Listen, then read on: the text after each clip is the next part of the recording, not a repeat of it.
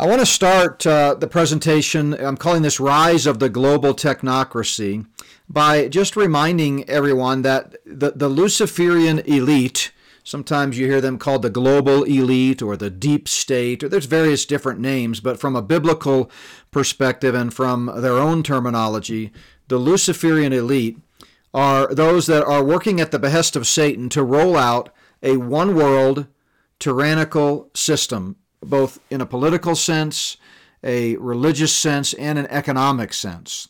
And this one-world system, we know from Scripture, is going to be led someday by the Antichrist and his henchman, his second in command, the false prophet. So when I was with you guys a couple of years ago, and by the way, we have fond memories of our time there at Doug Gap. It was a great visit. Appreciate your hospitality, and so thankful to get to kind of connect with you, at least remotely here again. But when I was with you a couple of years ago, we talked about the spirit of the Antichrist, which John tells us is already at work in the world. But my new book, which just came out September 1st, is called Spirit of the False Prophet, and it is focused on the false prophet's role in the end times and how the stage is being set for his role. So it's called, as you can see on the screen there, Spirit of the False Prophet, Rise of the Global Technocracy. And tonight we're going to be talking about that subtitle aspect, Rise of the Global Technocracy. But before we dive in, I want to take a look at where the Antichrist and the false prophet fit in the broader subject of Bible prophecy. So let's go back to one of the pivotal prophecies, perhaps the most pivotal prophecy in all of Scripture, and that's the prophecy of Daniel. So Daniel wrote about 500 years before Christ. He was writing at a time when the exiles were beginning to return from exile. The Babylonian captivity was coming to an end, and he realizes that the prophecy of Daniel a prophecy of Jeremiah had, run its course. God had promised the people of Israel, or prophesied to the people of Israel, that they would be in captivity 70 years, and Daniel realizes the clock is running out on that, and he wonders what comes next in God's plan. And so he prays in Daniel chapter 9. Of course, Daniel has all kinds of prophetic implications. Chapter 2 at the statue of Nebuchadnezzar, which gives us, an overview of God's plan of the ages. Chapter 7 with Daniel's dream himself of the beast, same thing. We learn a lot about the Antichrist in chapters 11 and 12. But chapter 9 really is the key, because when Daniel asks God, what comes next in your plan, God reveals what's called the 70 weeks prophecy. Now, week is the English translation of the Hebrew word Shabuah. Shabuah in Hebrew means 7-year period, at least in this context. In some context, it can mean a 7-day period, but it's obvious in Daniel's context he was thinking in terms of years, the 70 years of Jeremiah. And God says, well, you want to know what comes next? It's not going to be 70 years this time. This time I'm going to give you 70 times 7, 490 years. So he talks about 70 Shabuahs, and he breaks these up into a segment of 69 Shabuahs, or 7-year periods, and 7 7-year period, and 1 7-year period. So that's 69 plus 1 is 70. So the first 69 7-year periods, that's 483 years. And Daniel tells us, God tells Daniel, and Daniel tells us in the inspired scripture, that 483 years is going to begin with the decree of Artaxerxes when he signs the decree to restore and rebuild Jerusalem, and it's going to end when Christ comes. Well, what's really fascinating, and one of the reasons scholars focus in on Daniel so much, is its precision. It's just unbelievable how accurate Daniel's prophecy is, so much so that many liberal scholars actually think Daniel's not even in the Bible. They have no place for it because it's too accurate. So they say, oh, it must be a fake, right? Well, it's not a fake. It's God's word. Jesus himself even quotes Daniel by name from this very passage in Daniel 9:24-27 when he gives his famous Olivet Discourse at near the end of his earthly life. But if you do the math, what happens is you arrive precisely at the triumphal entry of Christ. So amazingly, the decree of Artaxerxes, we know historically that occurred March 5th, 444 BC. In the Jewish calendar at that time, 500 years before Christ or so, the Jewish calendar had 360 days in it. So if you do the math, you come up with 173,880 days, and if you march forward in time, you arrive at precisely the date of Christ's triumphal entry. But there's still 7 more years that are a part of this 490-year plan. So what Daniel says is after the 483 years, some things are going to happen. The Messiah is going to be cut off, and he was. The temple is going to be destroyed, and it was. And then after that, sometime after, this final 7-year period is going to commence, the final Shabuah, the final week, if you will, of Daniel. And what is going to begin that is the signing of a treaty, a confirming of a treaty between the Antichrist and all the nations of the world. And so that week has not happened yet. That 7-year period has not happened yet. If you go back to Daniel's prophecy, as you can see on the screen there's a gap of time clearly, articulated from the words of the prophecy itself between the 69th week and the start of the 70th week, or to put it another way, between the end of the 483rd year and the start of that final 7-year period. The New Testament comes along as God reveals more of his prophetic plan and explains that in this gap of time, we have some other things taking place, namely the church. The Bible calls the church a mystery, meaning something that was not revealed in the Old Testament, and indeed it wasn't. But the Old Testament, as you can see on Daniel's prophecy here, certainly allows for it. And so we see this we're living in this inter-Advent age, this time between the 69 weeks and the 70th week, and the start of that 70th week is we don't know when it's going to be. It's going to happen sometime after the rapture, and it will start when the Antichrist is unveiled by virtue of signing that treaty that's mentioned in Daniel 9:27. So if you look at a broader view, if we kind of step back and look at all of history, obviously this is not drawn to scale, but you see the church age there. Then you see the rapture, which is the next great prophetic event on God's calendar. After the rapture, at some point, the Antichrist is going to rise to the fore. He's going to sign this treaty that starts the clock ticking on the rest of Daniel's 490-year plan, that final 7-year period. And this is referenced in several passages, by the way. Jesus talks about it. The book of Revelation talks about it. And it's a 7-year period, just as Daniel said it was. The first 483 years were fulfilled literally, and the final 7 years will be fulfilled literally. And so what we're focusing on as we talk about the Antichrist and the false prophet is this section that I've highlighted in yellow, that 7-year period when the Antichrist and the false prophet, this dynamic satanic duo, kind of take over the world and usher in a one world, or at least take the helm of a one world political, religious, and economic system. I say take the helm of because it's very possible, and in fact, the more we look at the signs of the times that we're going to talk about tonight, it seems likely that we may already be in some form of a one-world system before the Antichrist signs the treaty with Israel. And that makes sense when you look at Bible prophecy because there's only 7 years that he has to accomplish what the Bible says he's going to accomplish, the mark of the beast and the controlling the world in a full spectrum planetary control grid. So it's not like he's going to have a lot of time to set that up. It sounds to me like, and it seems to me like he's going to step into a fully developed one world system, or as we're going to talk about tonight, what the Luciferians on earth have been calling a new world order for many years. So a couple more slides here before we dive into the meat of the matter. And I just want to compare a couple of other viewpoints on the end times, because not everybody takes the Bible in its literal, grammatical, historical framework.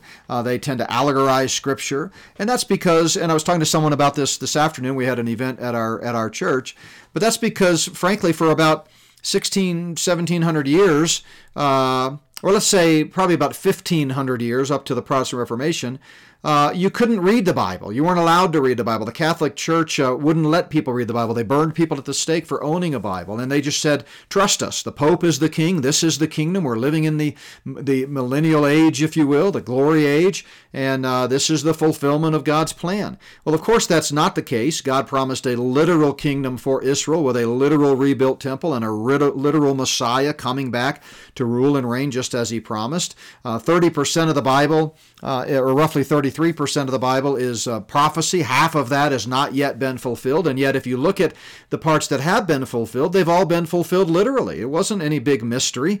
When the Bible says Jesus would be born of a virgin, he was born of a virgin. When the Bible says he would be born in Bethlehem, he was born in Bethlehem. When the Bible said he would be the suffering servant, he was the suffering servant. When the Bible says he would be cut off, he was crucified. And similarly, when the Bible describes the kingdom age and the dimensions of the kingdom, the dimensions of the temple, the nature of this rule of the Messiah on the throne, it's going to happen literally, and that has never happened in history. So we look forward to the rest of Bible prophecy. Roughly half of Bible prophecy has not yet been fulfilled. So, as you study the Scripture, if you ignore Bible prophecy, you're only studying about 84% of the Bible. And God wants us to study the whole counsel of God. He's given us His Word for a reason. It tells us everything we need for life and godliness. And so, we want to not neglect it. So when the Bible starts out in the beginning, it sort of demands and begs the question, what about the end? And it's sad to me that so many people are content to ignore the end times subject of Scripture. But because of the influence of Roman Catholicism and many other influences, people have arrived at false conclusions. For example, some people hold what's called an amillennial view, which basically says there is no kingdom, hence millennial, meaning no, millennial kingdom, so no kingdom. And so this is what their chart looks like. It's basically a line with the dot at the end of it, and that's the end. So all the saved people go to heaven, all the lost go to hell, and there's not any literal Antichrist, no false prophet, no abomination of desolation, no seal, trumpet, and bowl judgments, no 2 witnesses, no 144,000 witnesses, no victorious, triumphant return of Christ, no sitting on the throne, no rebuilt temple. Ezekiel 40 to 48 is all just a massive allegory and metaphor. So they just sweep away all of the teachings of the Old Testament about the governments being upon Christ's shoulders and about the boundaries of the promised land reaching their climax as described in Genesis.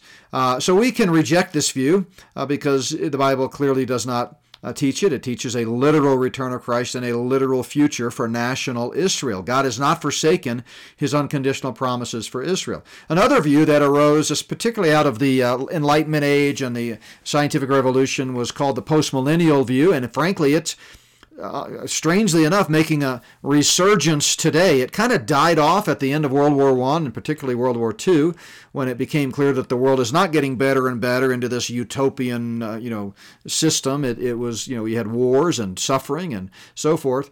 But through a lot of misinformed and frankly poor Bible teachers today, they're making this suggestion. It's called Reconstructionism or theonomic ethics, that somehow we are going to get better and better. They believe we're living in the kingdom now and that the world is getting better and better and better, and it will reach its best, and at the end of this kingdom, Christ will come back to climax it. Well, they interpret the book of Revelation to suggest that, we're living in this age now and Christ comes back at the end of the kingdom, not at the beginning. Of course, there's one major problem with that. If you read the book of Revelation, the second coming takes place in Revelation 19. The kingdom isn't mentioned until Revelation 20. And last time I checked, 20 came after 19.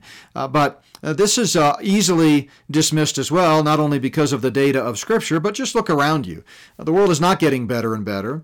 It won't get better. It won't be healed and improved until the King of Kings and Lord of Lords comes back. In fact, Paul explicitly tells us in 2 Timothy 3:13 that evil men and impostors will get worse and worse, not better and better. Depravity is a degenerative disease. It gets worse with time. And so we can reject that view as well. And so the biblical view, I believe very strongly that you can defend without question, is called premillennialism, that Christ is going to come back and inaugurate the long-awaited kingdom. But before that time, there is a key event, and that is the 70th week, or Shabuah, that final 7-year period that Daniel's prophecy talks about. So let's dive in to what we know, some of the things that are going to happen from Scripture during that time. So if you go to Revelation chapter 6, the future Antichrist is going to set out like the little a Antichrists before him to kill millions of people.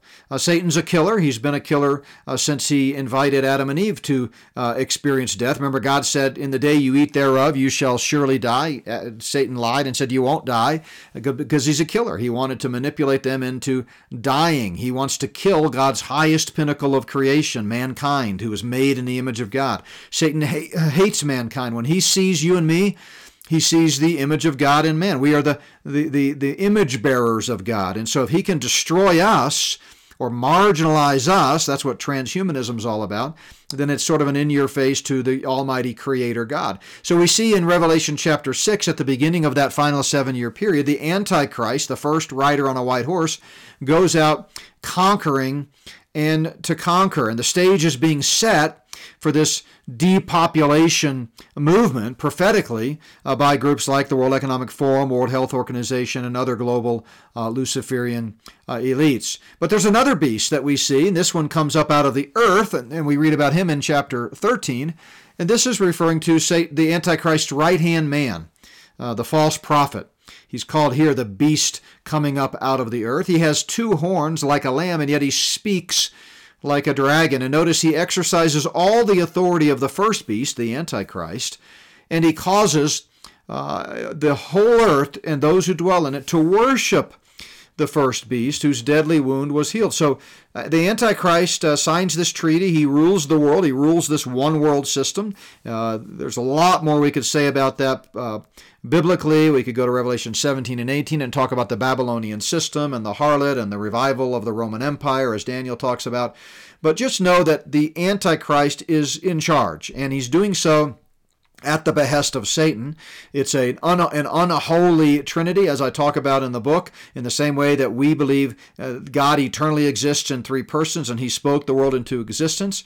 God the Father, God the Son, and God the Holy Spirit. Satan, the great imposter, who's trying to usurp God's control and take over the world, he has his own form of a simulated trinity, and it involves Satan, the Antichrist, and the false prophet.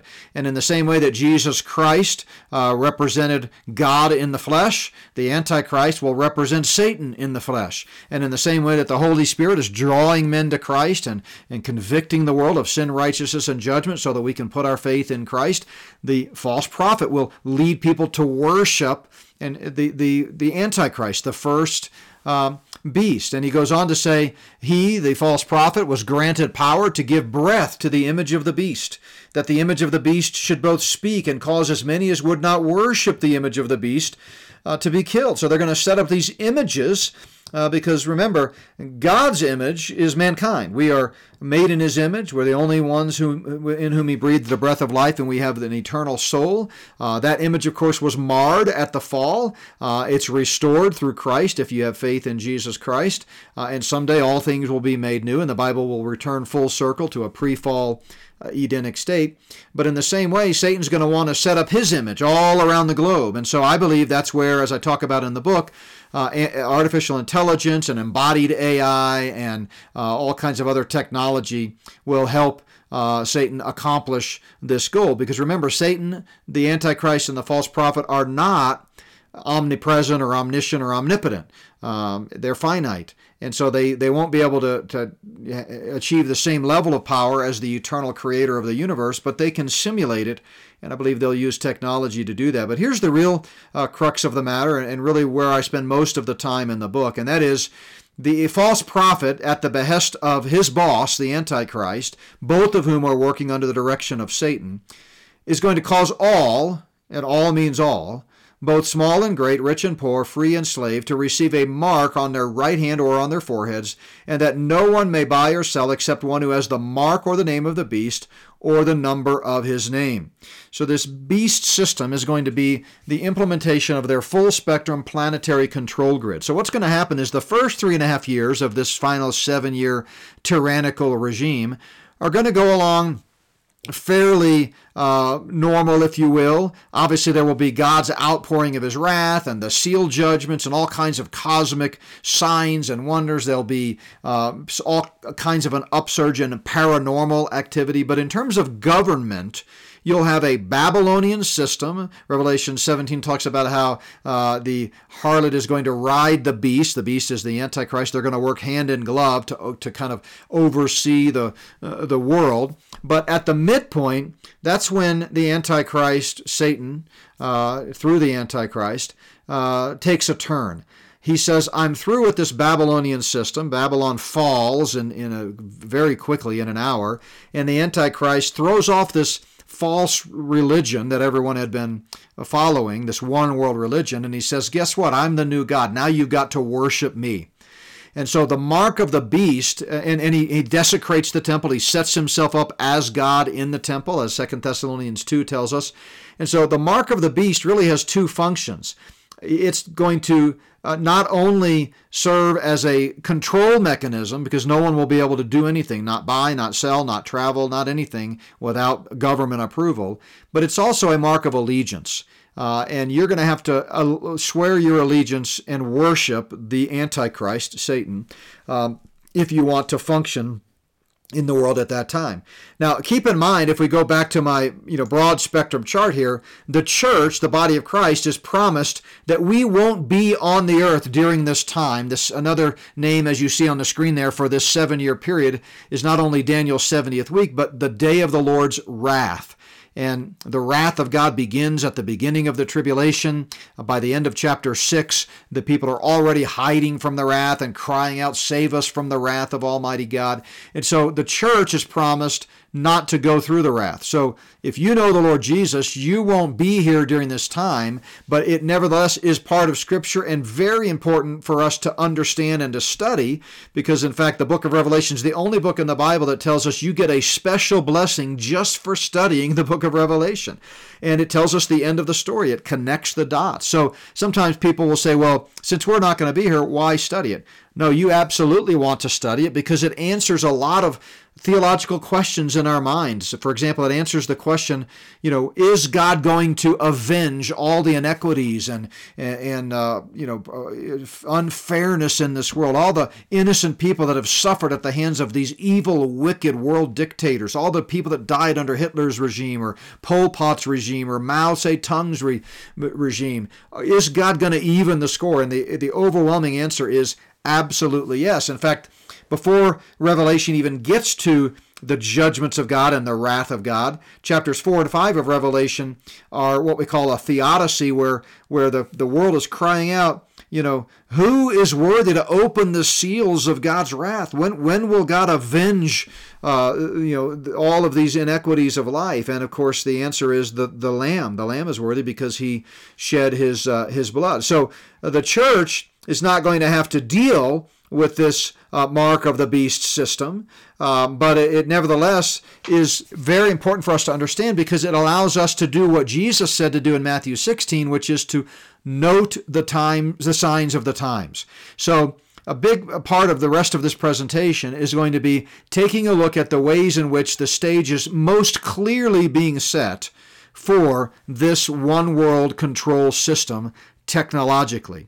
So the mark of the beast as such won't come into being until the midpoint of the tribulation, but that's not to say that the back-end mechanisms for inaugurating and rolling out this mark of the beast system aren't already being put in place, and I think it's pretty clear that they are. So if you go to 2 Peter, chapter 3, we know that many people, the Bible tells us, in the last days, and we are living in the last of the last days right now, prior to the end times, prior to the rapture, that many people are going to scoff, and they're going to say, why are you focusing on Bible prophecy in the end times? Everything's the same. It's always the same from the beginning, and they're going to scoff at those like myself who are preaching about Bible prophecy. So that should not come as a surprise, but don't let them intimidate you.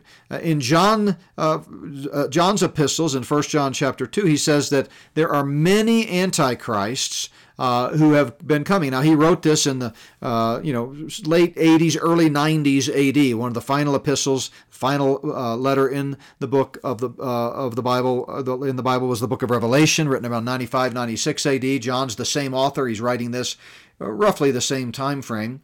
And so what he's saying is, for the last 2,000 years, there have been many little a antichrists, but notice one antichrist is coming. And it's because of this Antichrist spirit. In chapter 4, he says the spirit of the Antichrist is already at work among us, that we know we're living in the last days. So if you look at a panoramic view of God's plan of the ages, it's pretty simple. You know, the earth is roughly 6,000 years old. There can be no question about that. I mean, unfortunately, Darwin came along and suggested that we've all evolved over billions of years from a wet rock, but that's frankly blasphemous. The Bible is very clear that God spoke the world into existence in 6 literal 24-hour days, roughly 6,000 years ago. And the science actually proves that if you take the time to look at real science, not fake science. But if you take a look at God's plan of the ages, you can see that between the 6th age and the 7th age, we're going to have this transitional completion of Daniel's plan, the 490-year plan that will usher in and lead us up to the triumphant return of Christ when he splits the eastern sky. So where are we on this chart? Well, we're right here. And you can see why it's called the last days, because it indeed is the last days prior to the coming kingdom. And so, again, many antichrists have already gone out into the world, and these are indeed perilous times, and they're getting worse and worse and worse. He goes on to say, Paul does in 2 Timothy chapter 3, that evil men and impostors will get worse and worse, as I mentioned earlier. So it's very important for us to study the whole counsel of God, to study Bible prophecy, so that we can have discernment and not fall prey to deceiving spirits and doctrines of demons. In Spirit of the Antichrist, Volume 1, which I talked about when I was with you a couple of years ago, I'm not sure if I had the book out. It kind of, I can't remember exactly when I was there, but in my first volume, and this new book is essentially the third part in a 3-volume triad, Spirit of the Antichrist, Volume 1 and 2, and now Spirit of the False Prophet. And together they explain this 7-year period and how the stage is very clearly being set for it. But in Spirit of the Antichrist, Volume 1, I talk about how there's been an upsurge in demonic activity, and that it's so important for us not to fall prey to this deception. And I tell the story in the introduction to that book of my awakening. I've been a Christian since I was just a boy. I've grown up in a Christian environment. I've studied at Christian schools, have 3 degrees. I've always had a love for theology.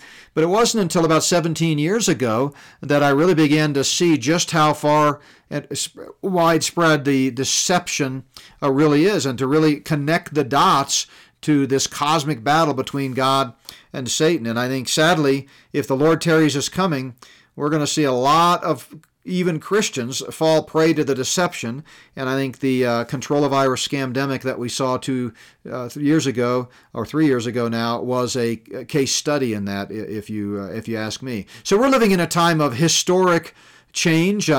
It's what the globalists call the Great Reset. I call it the Luciferian Endgame, or the Great Satanic Reset. So just by way of review, before we get into some of the details of the technocracy that is being put in place, and I'll define what that is, I talk about in the Spirit of the Antichrist, Volume 2, and also in the first few chapters of Volume 1, this conspiracy. This conspiracy is just 2 or more entities working together, usually in secret, to accomplish some illegal or harmful act. Well, certainly Satan is conspiring with his evil spirits in the celestial realm, the fallen angels, the demons, and so forth. And he's also, working hand in puppet with the human accomplices. And together they constitute the Luciferian conspiracy. I diagram this out in Volume 1. We won't take the time to go through this now, but if you have Spirit of the Antichrist Volume 1, you can read my description of each of these layers and how many people are at each layer. But at the top level, you've got actually the Satan worshipers who worship and pray to Satan the way you and I pray to Almighty God. They believe he's the hero, that he's the one that needs to defeat God, the antagonist. They take their marching orders from him and they pass it on to other members of the conspiracy. Obviously, the further down the line you go, the less people are aware that they're involved in a Luciferian conspiracy. It's a need-to-know basis.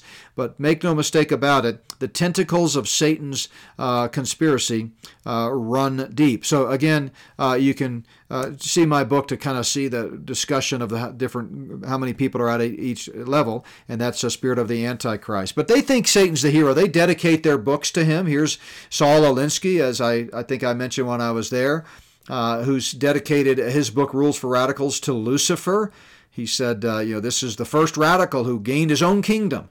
Remember, in Genesis, they think God is the bad guy and Satan, Lucifer, is the good guy. We see this again and again in their writings. Here's that Canadian Satan worshiper, Manly P. Hall, who said overtly, there are visible powers behind the thrones of earth, and men are but marionettes, dancing while the invisible ones pull the strings.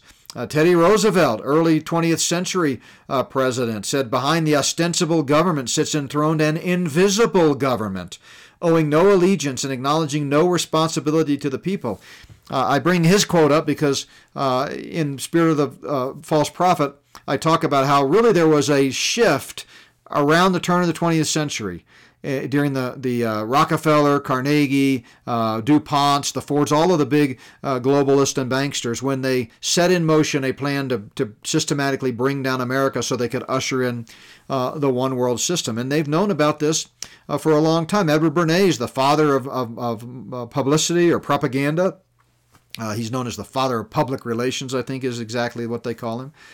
But he said, those who manipulate this unseen mechanism of society constitute an invisible government, which is the true ruling power of our country. Even Supreme Court justices are aware of this conspiracy, such as Felix Frankfurter, who was served on the Supreme Court from 1939 to 1962, when he said the real rulers in Washington are invisible and exercise power from behind the scenes. Woodrow Wilson famously said, some of the biggest men in the United States know that there is a power somewhere so organized, so subtle, so watchful, so interlocked, so complete, so pervasive that they better not speak above their breath when they speak in condemnation of it. It really is a spiritual battle, and Satan is conspiring with earthly aspects of that spiritual realm, his human accomplices, his human co-conspirators, to try to take over the world.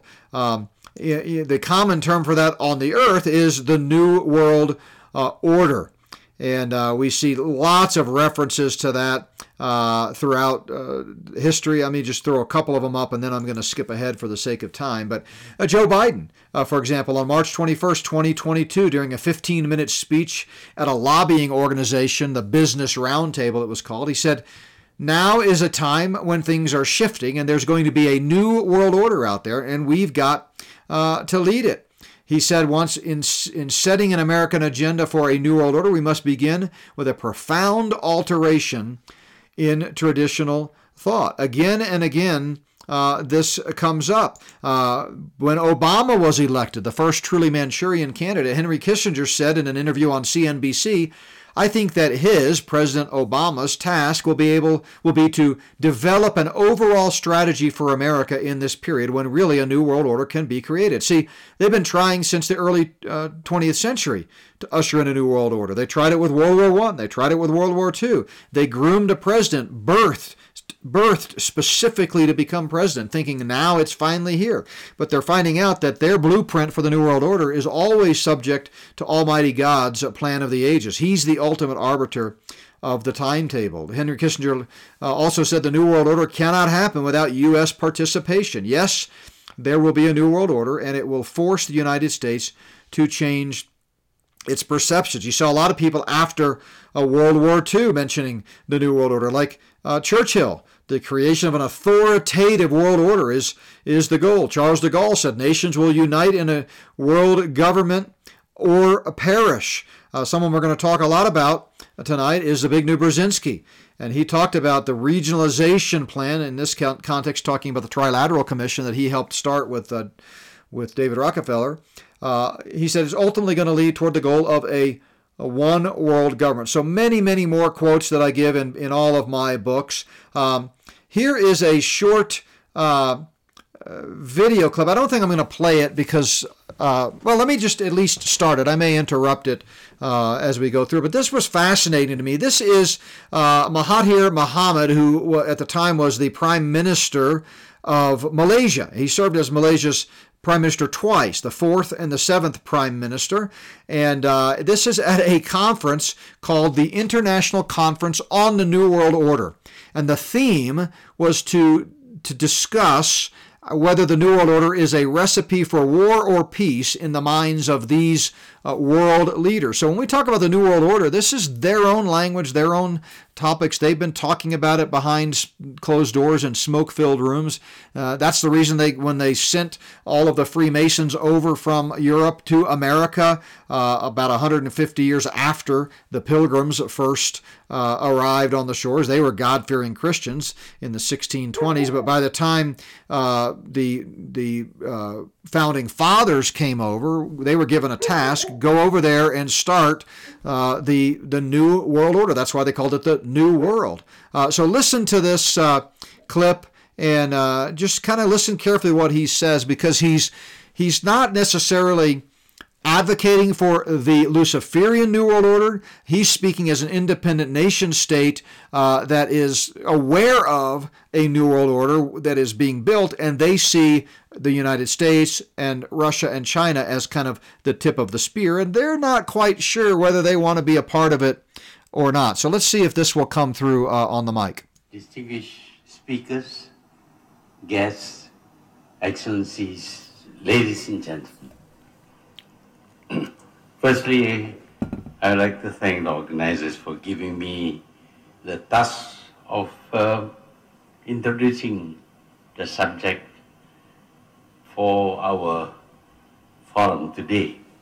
And the subject is the New World Order, whether it is a recipe for war or peace. We often hear leaders talking about a new world order. And for most of us, when somebody speaks about a new world order, we visualize a better world, a world where we live a much more prosperous life, free of oppression and the like. But actually,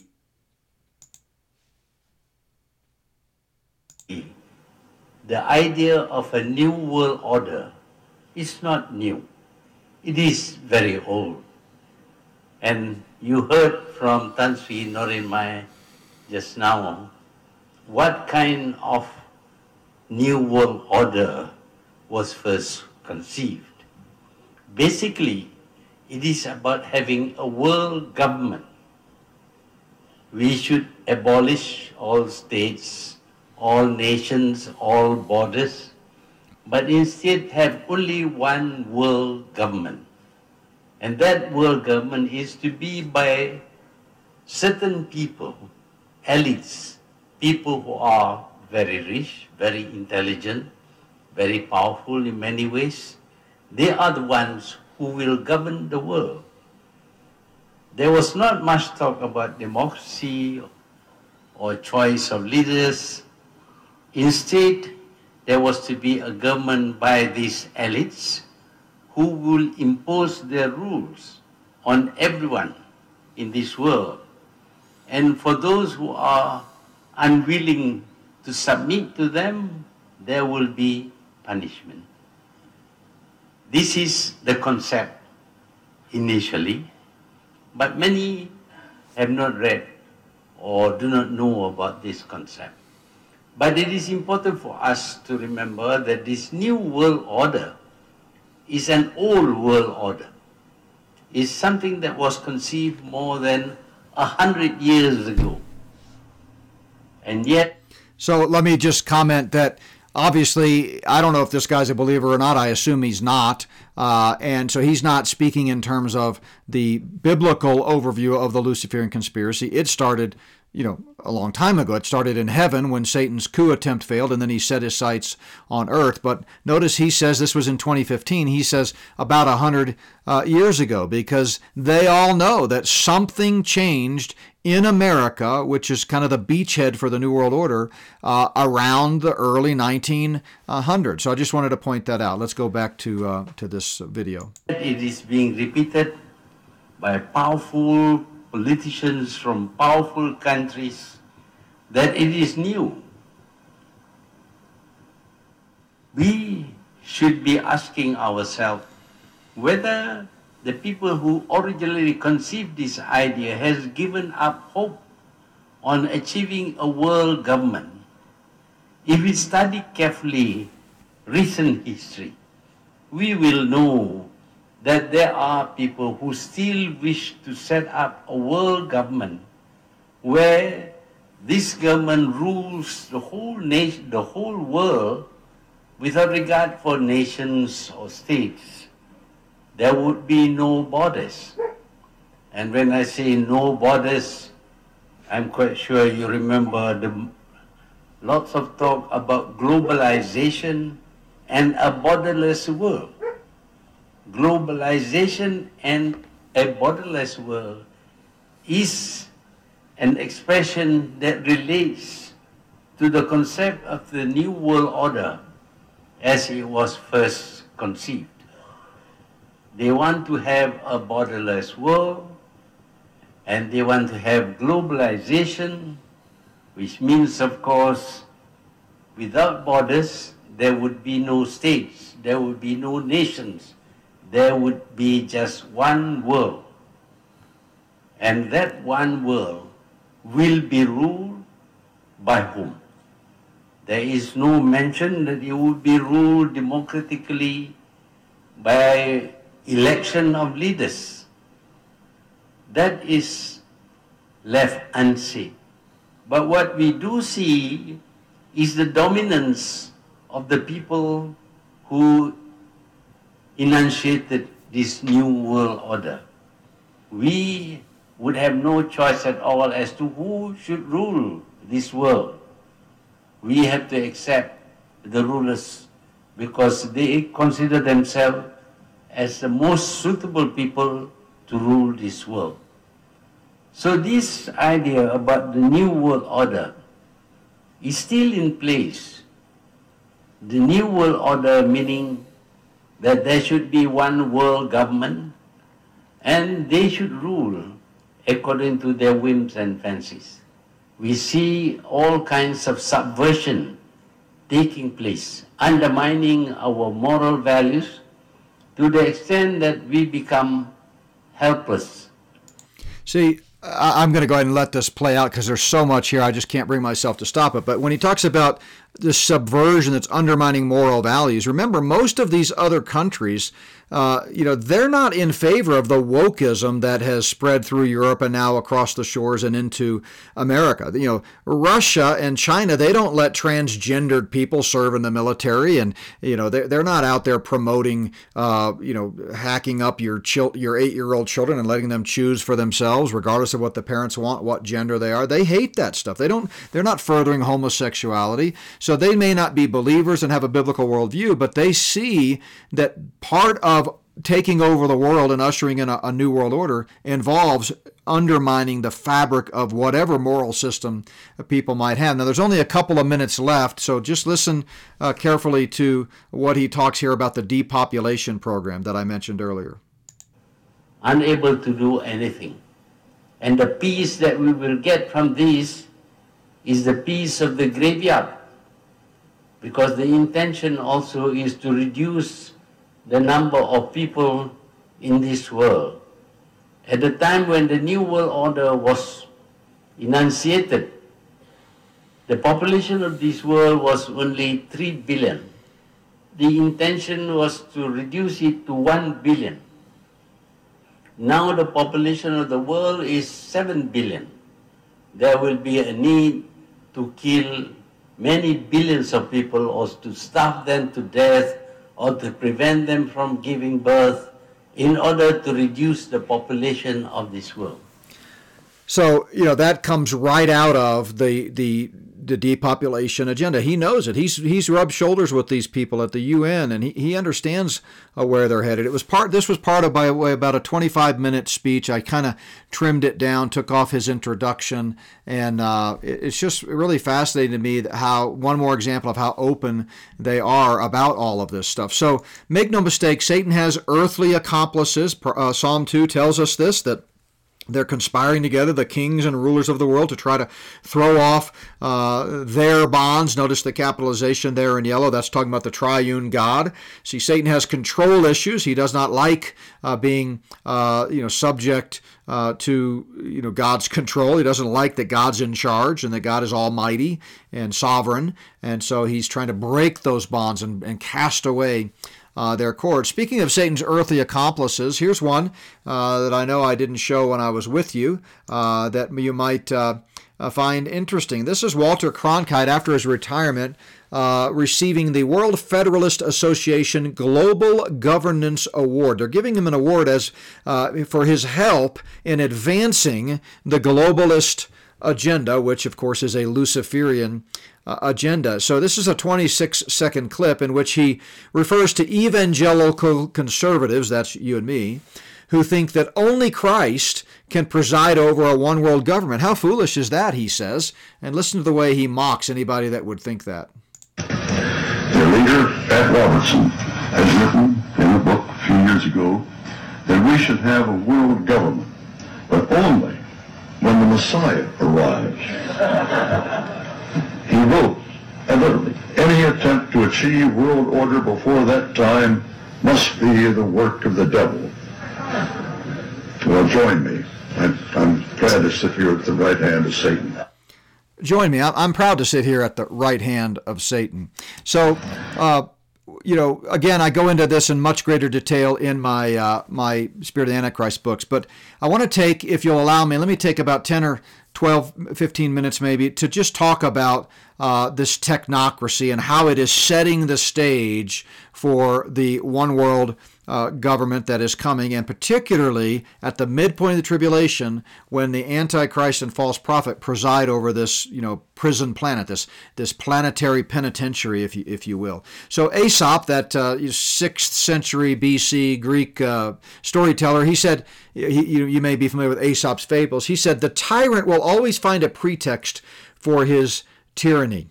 And in this dictatorial dash toward the New World Order, technology is the pretext. It's a carrot, if you will, that in many ways already has entrapped its victims through the promise of convenience, efficiency, entertainment, increased profits, a bigger bottom line, and other bells and whistles.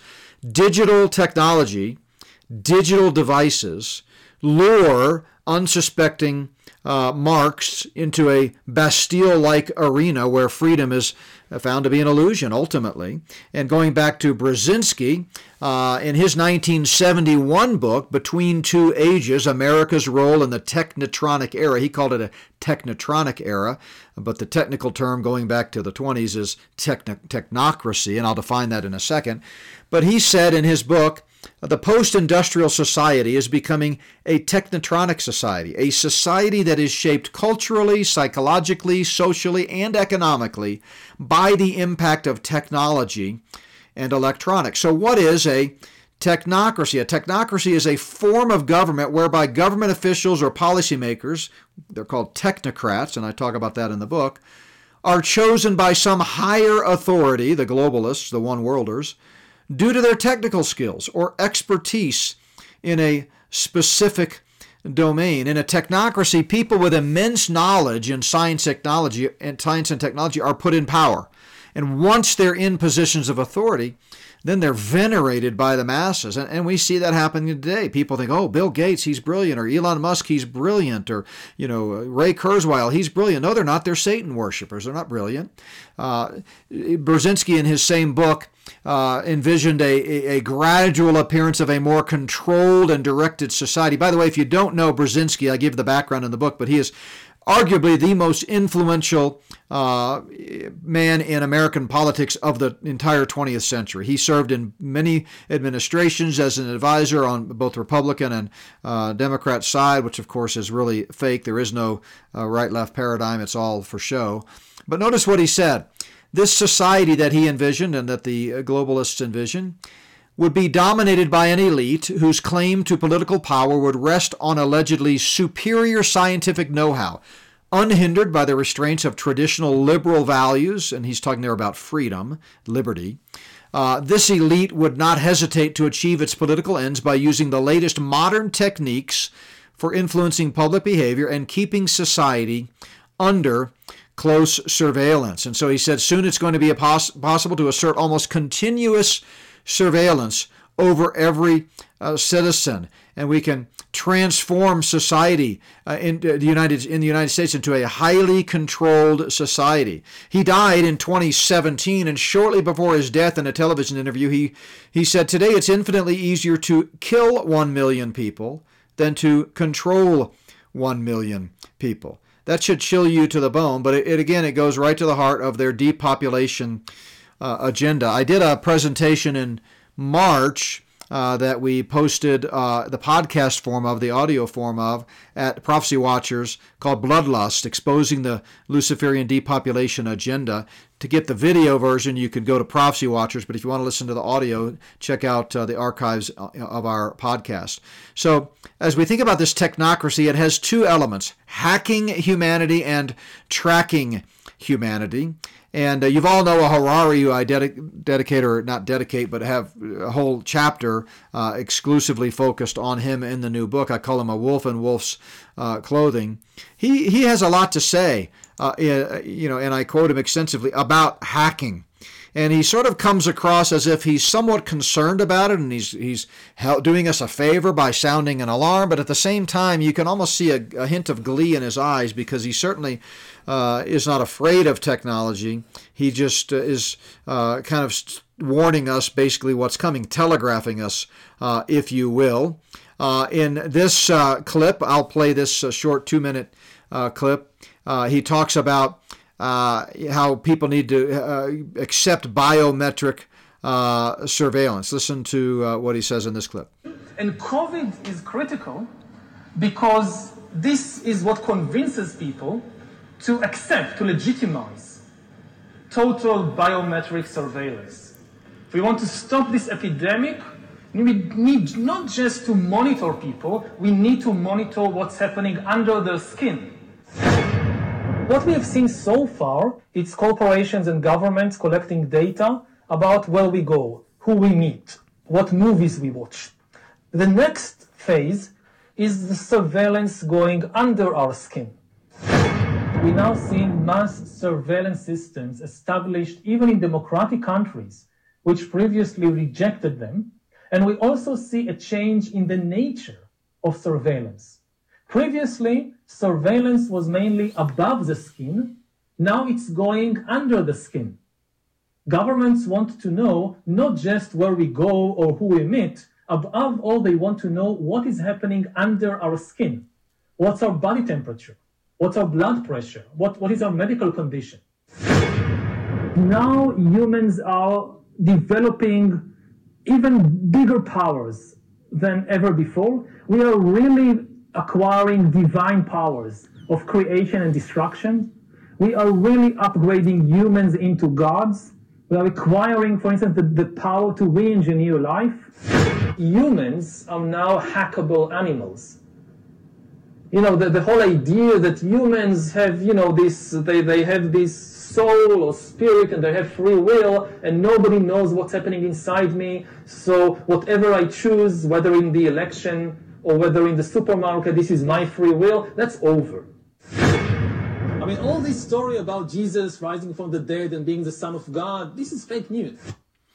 Yeah, this is fake news. If you don't know the name Yuval Noah Harari, you need to. That's why I focused a whole chapter on him. He is really the leading candidate for the false prophet. He checks all of the boxes. He's a key spokesman for the elite now. He's essentially Klaus Schwab's underling at the World Economic Forum. He's listed on the World Economic Forum site as a advisor for the World Economic Forum. He's spoken there many times, shared the main stage at the WEF conferences as well as smaller symposiums and things.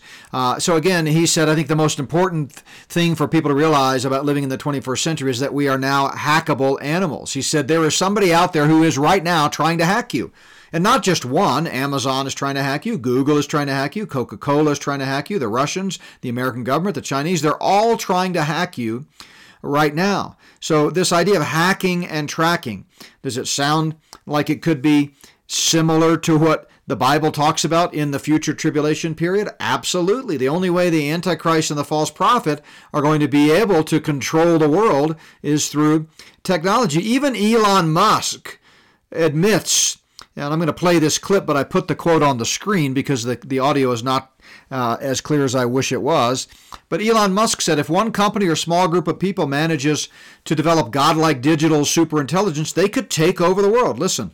Because if one company or small group of people manages to develop godlike digital superintelligence, they could take over the world. So that's their goal. That's Satan's goal. He wants to take over the world and usher in a one world system. So I have lots more to say about hacking humanity in the book. And then we also talk about tracking humanity, as you just heard in the Harari quote about government surveillance. There's no question that the government is tracking everything we do. I talk in the book about smart nodes and street lights, about facial recognition, about drone technology. I just saw an article just yesterday. This was from September 23rd. It caught my eye on CNN.com. And it was actually a heartwarming story about a 17-year-old boy that was kidnapped for ransom by some Mexican warlords. Or there was some issue with this kid's father. They said that he owed the money, so they demanded $500,000 in ransom. And the FBI fortunately rescued him without any injury from a hotel room. But as you're reading the story, there's a little paragraph in there that should jump off the page at anyone who's concerned about technology and how they can use technology to track us. And it says this: the FBI obtained a warrant, now listen, permitting the use of a sophisticated device called a cell site simulator, which is a surveillance tool that mimics a cell phone tower, causing phones in the vicinity to register with the simulator. Once phones connect to the device, investigators can pinpoint a particular phone. So in other words, it forces your phone to connect to it, the signal, and then they can simply come find you. That type of technology could easily be helpful for someone who's trying to control everyone in the world. So they really are trying to control the world. This is what digital currency is all about. I have a whole chapter on that called Now You See It, Now You Don't. And, you know, it's tied into the digital global ID system.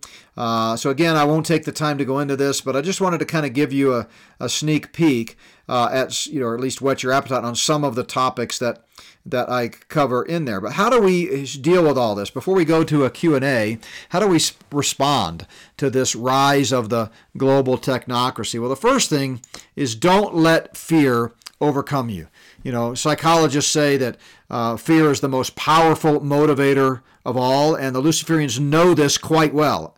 And they use fear to get people, for example, to line up and take what turns out to be an incredibly dangerous and deadly gene-altering bioinjection that has killed millions of people around the world without ever testing it. Just be afraid, be very afraid, line up, stick your arm out the window, let us inject you with this dangerous technology. They love to use fear, but the Bible says God has not given us a spirit of fear, but of power and of love and of a sound mind. And remember, in that same passage that talks about the false prophet, the Antichrist, and how the spirit of the Antichrist is already at work, and how we need to be testing the spirits because many false prophets are out there, that same passage goes on to tell us that greater is he who is in you than he who is in the world.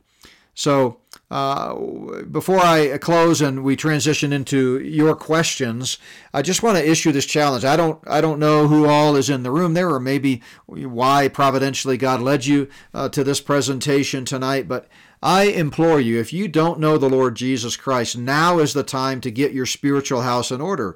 The Bible tells us in John 3:36, he who believes in the Son has everlasting life, and he who does not believe the Son shall not see life, but the wrath of God abides on him. So we don't know when the Lord's going to come back, but even if the rapture is delayed, we're not promised tomorrow. James tells us life is but a vapor. So today's the day, if you're not certain that you'll spend eternity in heaven when you die, that you want to set that straight. And the Bible says it's very simple. It's a matter of faith. Everyone's a sinner in need of a Savior. The only one that can save you is Jesus Christ, God's Son. He took your place and my place on the cross, died for our sins, paid a debt he didn't owe because we owed a debt we could never pay, and he rose again the third day, defeating death, hell, and the grave, purchasing life with his own blood, and offering that life freely to anyone who will accept it from him. So you can't get eternal life by working for it, by religion, by baptism, by any other man-made works or performance. It's only a free gift. Jesus truly did pay it all. So I hope you'll trust in him today. And if you already know the Lord, I just want to encourage you, don't stick your head in the sand. The Bible tells us in Proverbs 22:3 that the wise person sees trouble coming and prepares for it. So we want to be prepared. And that's a big reason that I wrote this latest book, is to remind people of the dangers of technology. We use them eyes wide open, but in chapter 9 of the book, I give an answer to how to escape from the prison planet. If things continue to go south, how can we unplug? So with that, I'll turn it back over to Dwayne. Thanks so much for letting me share my heart on these matters, and love to answer a few questions if you've got them. Okay. Yeah, we have some questions. All right. So, JB, can you hear me? I can. All right. One question was, any thoughts about when CBDC will become mandatory? And when it does, do you think the government will require taxes to be paid this way? Yeah, great question. And I've done several presentations exclusively about CBDC. So I'd encourage you to check our website and look on the videos tab for those that are all still posted, or the audio. If you're more of an audio person, you can listen to the podcast. But the answer is every place in the world right now is going towards a digital currency. That's one subset of the broader digital ID. So everything's going to be digitized. Now, I believe that if the analogy that I've used is like putting out Christmas lights in your yard. You put some on this bush and on this tree and around your railing and your sidewalk and so forth. And as you're putting them out, you're kind of testing them and you're plugging in to make sure that all the lights in this string work. But eventually, when you've got everything where you want it, you plug them all in to one, say, a power strip or something, and that way you can turn them all off or all on at the same time. And I think that's what they're doing now. Some countries have already rolled it out, and it's mandatory, and they have for some time. In China, for example, it's all tied to your social credit score. And you might go shopping, and the clerk says, "Sorry, we can't serve you here. You can't buy these items because you were unkind on social media, or you said something that doesn't agree with our worldview." Your carbon footprint.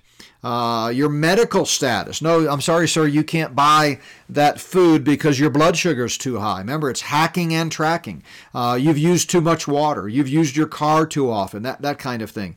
As far as America, I'm of the belief, and I've mentioned this on record several times in several interviews, I don't think that we're going to get to the point in America where they demand that everybody go to this system. I was talking to a banker on Friday of a privately owned bank that's been around since the late 1800s, and I asked him about FedNow, which FedNow is the back-end mechanism for this system. It's what allows transactions to take place more quickly. It's not the same thing as a CBDC. It's essentially the engine on which CBDCs, at least in the Federal Reserve, will run. But he said, "Yeah, we're gonna use it, but it's just a means to make things that used to take a day now happen in a second." So I think the infrastructure is being put in place for it, but it's my view that I think we're not, in a position where anytime soon they're going to put a gun to your head and say you've got to sign on this or you can't get your Social Security, you can't pay your taxes. I think that day's coming, but my best guess, my educated guess, is that we're going to see some kind of major collapse or unfreezing event that brings down America. We didn't have time to get into it tonight, but in my books I talk about how their goal is to bring down America. They've got to destroy America so they can build back better. It's order out of chaos. That's their MO. And so I think something's going to happen that collapses America, and the digital currency is going to be the savior. It's going to be, well, look, if everybody will sign on to this, then our money will be safe. So I think it could happen. But I don't see them going door to door and putting a gun to people's head, at least not anytime soon. That's just my best guess. But, of course, that unfreezing event, that could happen at any time. I've had lots to say about that, too, especially with all the signs of the times that we see happening. I think 2024 is going to be a very interesting year. But that's why you need to prepare now and make sure that you have alternate means to survive. I wouldn't worry too much about paying your taxes and paying your your mortgage and getting your Social Security. When all of this happens, in my opinion, it's going to be an end of the world as we know it scenario, and you're just going to be basically in survival mode. You need to have food, water, protection, shelter, that kind of thing. So that's my 2 cents worth.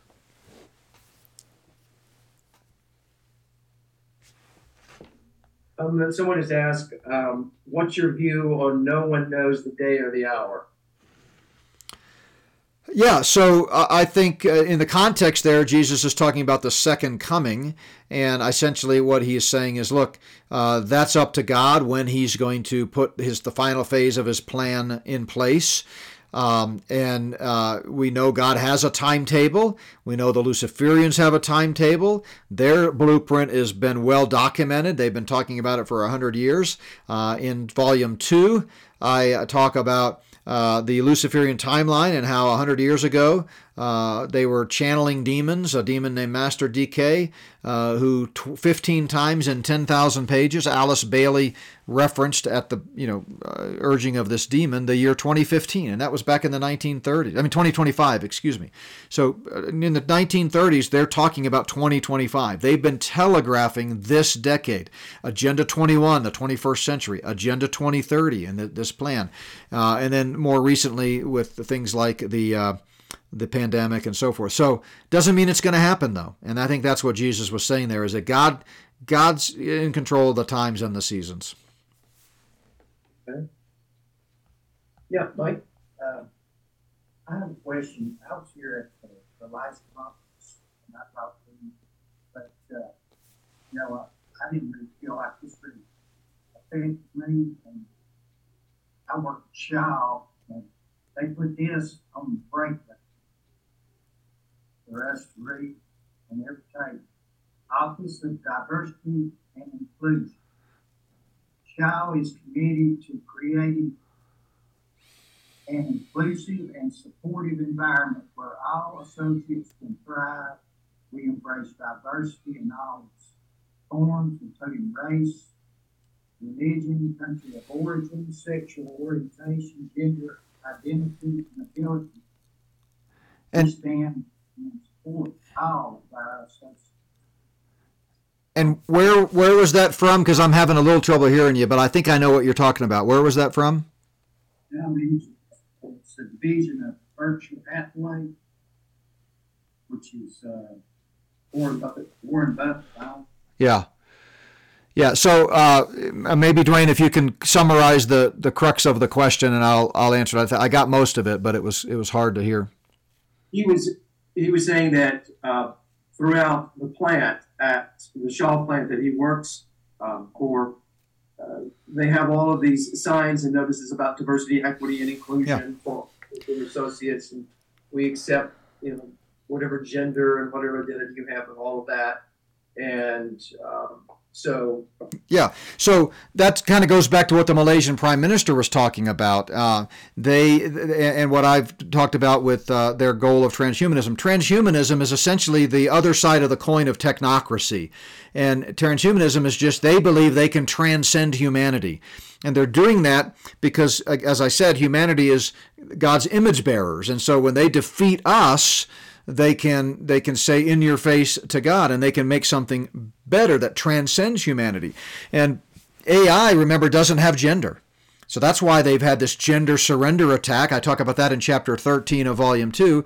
They want to marginalize gender. They want to make you think, gender's no big deal. You can be whatever you want. If your 8-year-old thinks they want to be a boy instead of a girl, that's fine. We're going to force you parents to make them have surgery, that kind of thing, like they're doing in California. So the underlying premise of it is to erode our respect for and understanding even of what it means to be human. Klaus Schwab and others have talked about that extensively. Harari has talked about that. So I think that these globalist-owned companies like Shaw and all of them really are all advancing the same agenda. And by the way, it's not just secular companies. It's crept into the church. I mean, one of the signs of the times is the great last days apostasy, and we see that happening with Christian companies. One of the biggest companies or organizations that kind of oversees Christian schools has gone completely woke. Most Bible colleges and seminaries have gone completely woke. It's most churches have gone woke. So yeah, I think it's just par for the course. They're under the guise of sustainability. Whenever you see that word, it should raise a big red flag.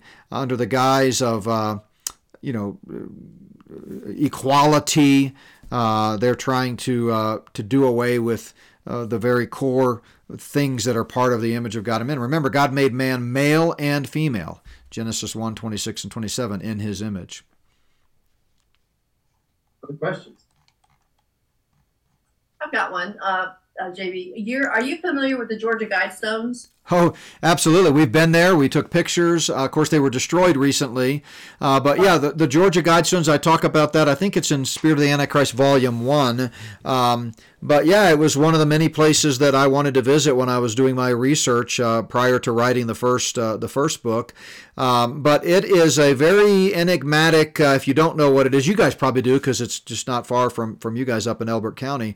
But essentially, it was a mysteriously funded and created monolithic structure that has in 8 different languages the 10 commandments, if you will, of the one world government, of the New World Orders, the people. And the number one on the list is to maintain the humanity's population at 500 million.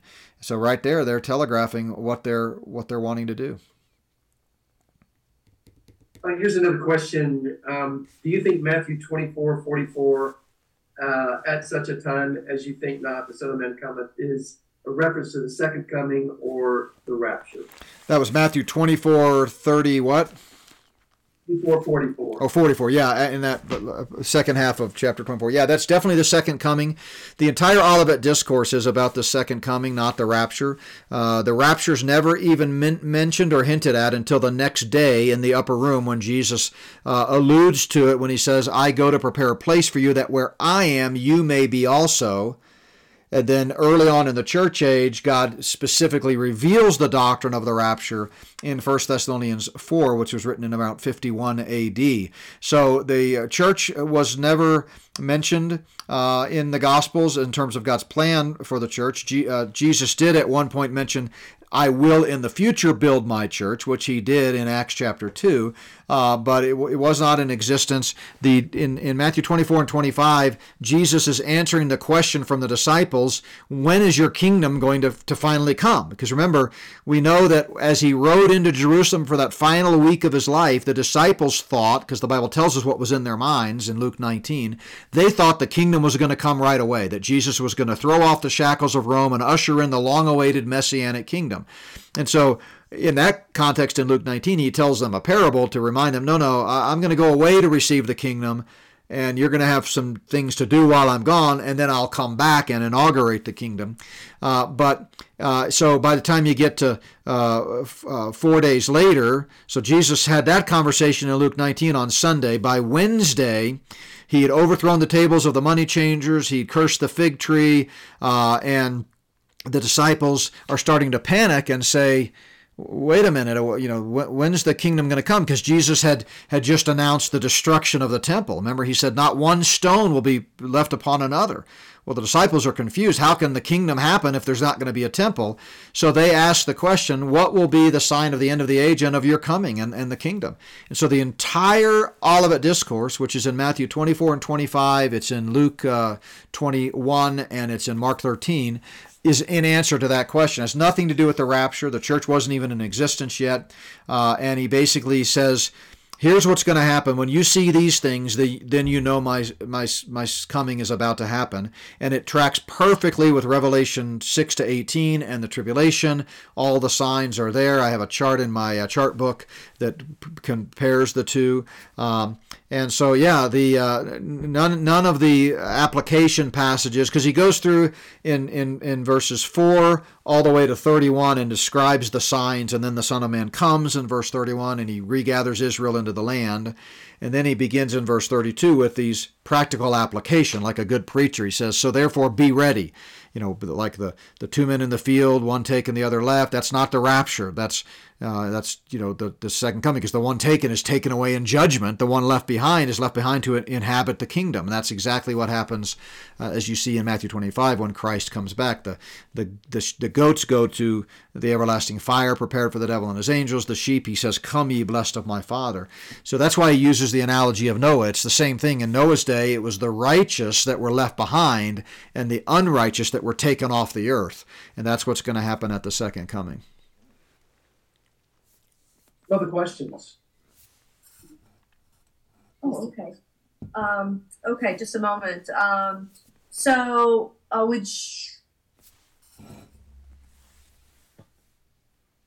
Okay, JB, how do you see the increased cries about climate crisis tied into this agenda specifically? Yeah, so the climate hoax is just one more means to an end. It's one more means of control.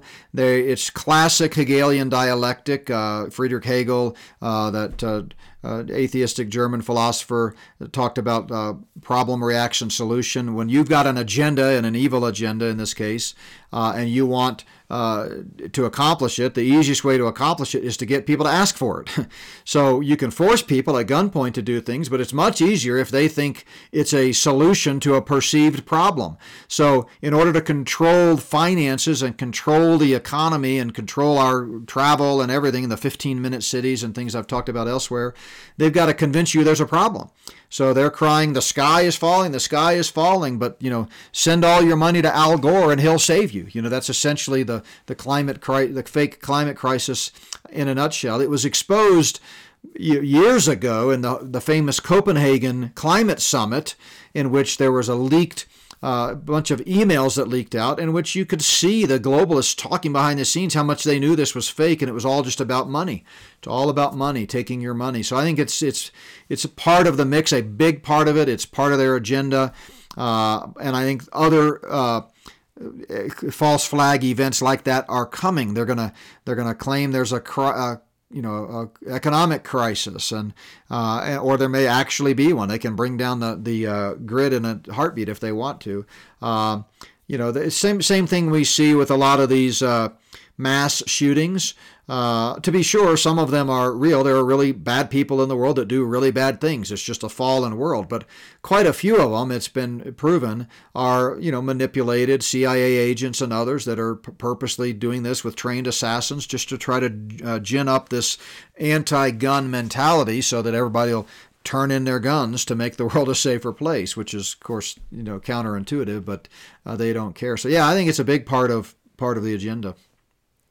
I'm just as an aside, is this like a practice run for all the false signs and wonders that will be coming during the tribulation? It's almost like everyone's in dry run. They're rehearsing a role, getting everything ready. That seems to be what's going on, and there's like a convergence of all this coming together. Yeah, I think that's definitely part of it. They're definitely doing dry runs. I think that's what the pandemic was all about. We in my first book, chapter 9, the biggest chapter in the book, I have 50 pages that give smoking gun evidence that this was pre-planned years in advance, 20 years in advance, and they targeted it for this time. I think that has to do with American politics, why in the 2016 selection, notice I said selection, not election. We don't have elections, we have selections. They selected Trump. They needed him in there to roll out the pandemic and the medical tyranny and the emergency declaration on March 13th, 2020, Friday the 13th, that basically suspended the Constitution and forced people not to worship Jesus on Easter Sunday and those types of things. And then they needed him in there for Operation Warp Speed. So I think all of this is planned. Some of it's a dry run. Some of it is actually kind of setting the stage and putting pieces in place so that when they're ready to kind of cross the finish line from their evil perspective, all the pieces are in place. But they definitely do dry runs. I mean, there's no question about it. They want to see how people reacted. We know that they were, in their own words, pleasantly surprised with how easily Americans in particular caved in to the medical tyranny. In other parts of the world, it was much worse. But in America, I think they did not expect the success that they got. 95% of churches shut down because the government said you can't go to church.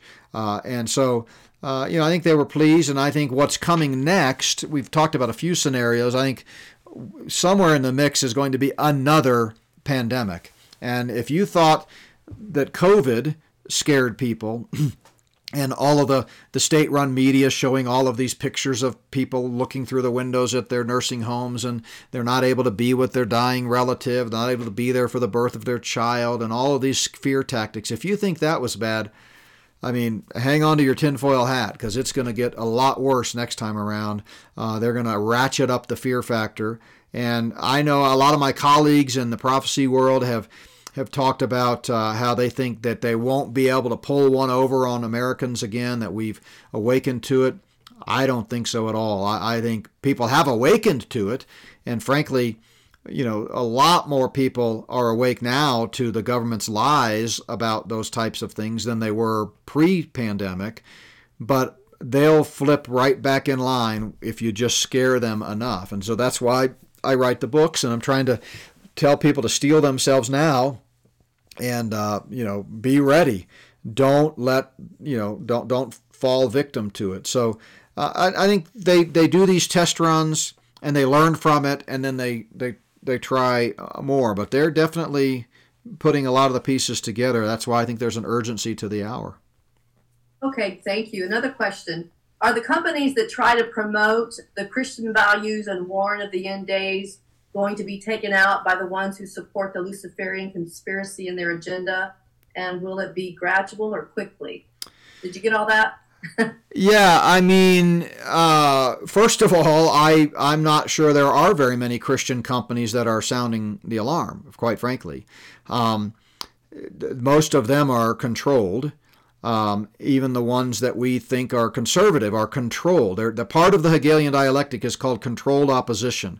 So they want to give voice to the conservative side so that we think we have someone on our team, so to speak. But they're both, it's like a Don King fight. No matter who wins the boxing match, he gets rich, or a wrestling match. It's all staged. It's all theater. But I do think there is a remnant out there, and I like to think Not by Works is part of that remnant, and many of my friends and colleagues that have a far greater reach than what we do, I think are awake to the Luciferian conspiracy, are sounding the alarm. And as a matter of fact, I think already they've taken some of them out. I was talking with someone this afternoon after church about Russ Dizdar, who I cite pretty extensively in Volume 2. Might even cite him in Volume 1, but I believe they killed him and Shelley, his wife. And he was a a great warrior for truth and really awake to the spiritual battle and all that they're doing. He was particularly adept at the demonic aspect of it and what Satan's demonic co-conspirators are doing. A lot of my focus has been on the human accomplices, although I certainly, in Volume 2, went down that rabbit trail as well. So I think they will take them out, but I think it's going to be a matter of degree. They're only going to bring down the ones that are negatively impacting their agenda. So, it doesn't serve their purpose to make martyrs out of people. And there's a fine line there between, elevating. So, like for example, Not by Works. We're not that huge. We've had maybe 1.5 million downloads of our podcasts. We do about 7,000 to 8,000 to 9,000 downloads a day. In the grand scheme of things, that's nothing. Someone can, show a picture of a cat doing cartwheels on a couch, and they go viral and get 1 million views in 2 hours. So in the social media world and in the world as we know it, that's not that significant. And for them to try to do something to us, which they might, I have no doubt that they're watching us. So we've got evidence of that. I've seen some funny business with our technology. I'm a conspiracy theorist, right? I believe in the conspiracy theories that are true.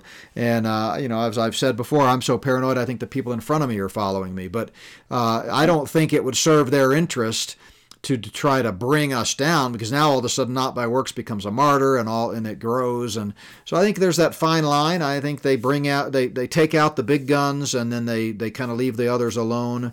And it's not just ministries. I think the same principle applies to people, which is why I'm so passionate about preparedness, because I understand, obviously, at the end of the day, if America gets taken over by the New World Order and the military turns itself on citizens, if they wanted to, they could go over every square inch of this country, hunt you down, and find you.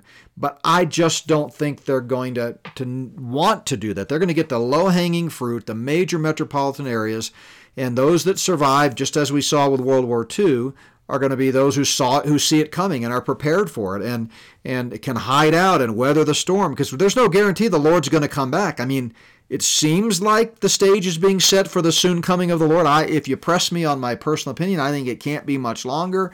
But who knows? The Lord is merciful, and he may want the times of the Gentiles to progress even longer.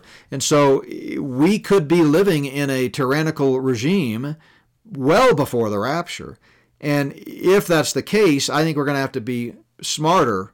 We're not going to be stronger. We're not going to be able to take down the mightiest military in the world. Although strangely enough, 19 millennials did it with nothing more than bandanas and box cutters on a bright sunny day in 2001. But normally speaking, you can't take down the mightiest military in the world. And so if you just lay low, kind of fly below the radar, don't call attention to yourself.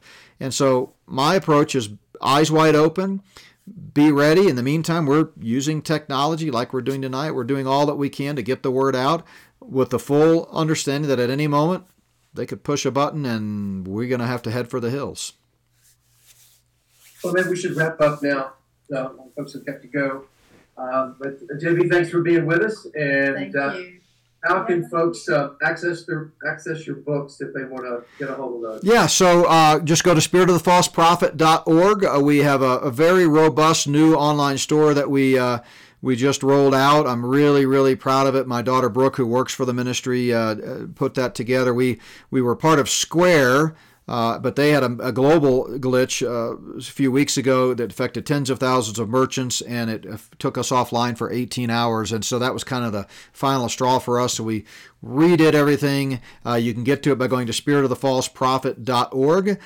You can also, once you go there, go to our main homepage and sign up for our newsletter.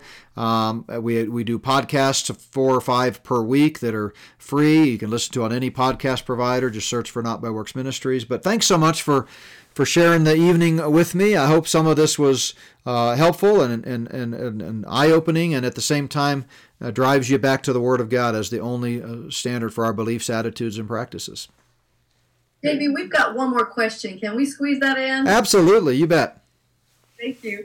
Should we really believe the news about the extraterrestrial non-human beings just being exposed? How does this fit in with the global agenda? Oh man, you saved the best for last. I can't answer that in 30 seconds, but I'll do my best. So, in Spirit of the Antichrist, Volume 2, which was the previous two books. So, Volume 1 came out March of 22.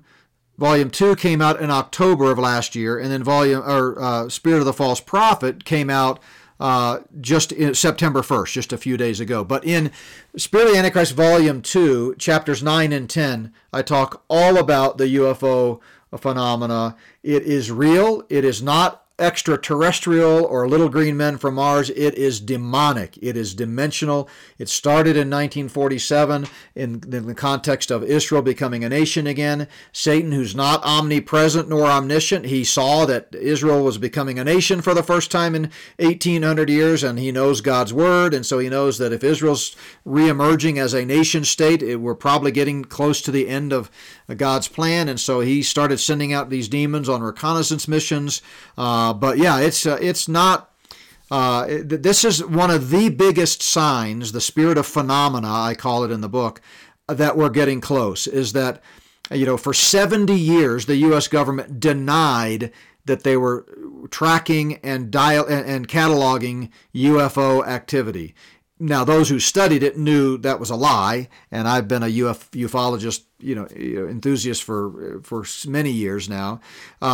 But eventually in 2017, with the breaking story of the New York Times, December 16th of that year, they said, okay, we admit it. We've been tracking them since 1947. We've got whole buildings full of data. We've got paper trails. We've got video stuff. And then, of course, now we've had the first UFO open hearings in 50 years. We've got major, generals and key people. We started the Space Force. That's the whole reason that Trump started the Space Force, is because it's gotten so far out of hand, they can't control it anymore. And the people in government think this is some type of extraterrestrial danger that's an existential threat to humanity. They don't understand that it's demonic. Some of them do. In fact, that came out just recently at a conference. They all said, yeah, we're starting to think this is dimensional, which means demonic from a biblical worldview, and not extraterrestrial. But in any event, whatever they think it is, there's a problem. And they decided we need to start addressing it. And they couldn't address it without sort of breaking this wide open and making it part of the normal public discourse. So it's very much real, but it's not little green men, that's for sure. Okay, one more. With the programs that you're on, with Jan Markell, Prophecy Watchers, Hope for Our Times, there's a big conference coming up in Oklahoma here in a couple of weeks. What is your bead on churches? Is the Christian community in America, are they awakening to this, or are they still pretty much asleep? Very much asleep. I see the dividing line broadening. I think that we are seeing an awakening in some regard, but the vast majority of churches are apostate, which is exactly what the Bible says is going to happen in the end, the last days. So, I don't see an awakening in the church. I find that, like our church, for example, Plum Creek Chapel, we'll have 100 to 120 people in the room on a given Sunday. We have two services. I think this morning we had 107, but we'll have several hundred more joining by live stream. When we do events, we used to do prophecy night. We'd have 50 or so at a peak in the room, but we would have sometimes as many as 7,000 that watched over the next week. So there is a general resurgence among God's people that is happening, but based on people telling each other and listening to prophecy conferences and things. But I just don't see very many churches like a Doug Gap or a Plum Creek that are out there on the front lines. And again, I think when it all kind of falls apart, if that does happen anytime soon, most churches are going to be ill-equipped. I have a chapter in the new book, Spirit of the False Prophet, about Romans 13 and the use and misuse, the misuse and abuse of that chapter. All right. Well, thanks everybody for coming, and thanks JB for your time. Yes, And, thank you. You bet. Thank you guys so much. I'm going to end the meeting, and I'll let you guys close up there. But reach out anytime if we can help with anything. And God bless you. Appreciate you letting me be a part of it. Thank you. Good night. Good night.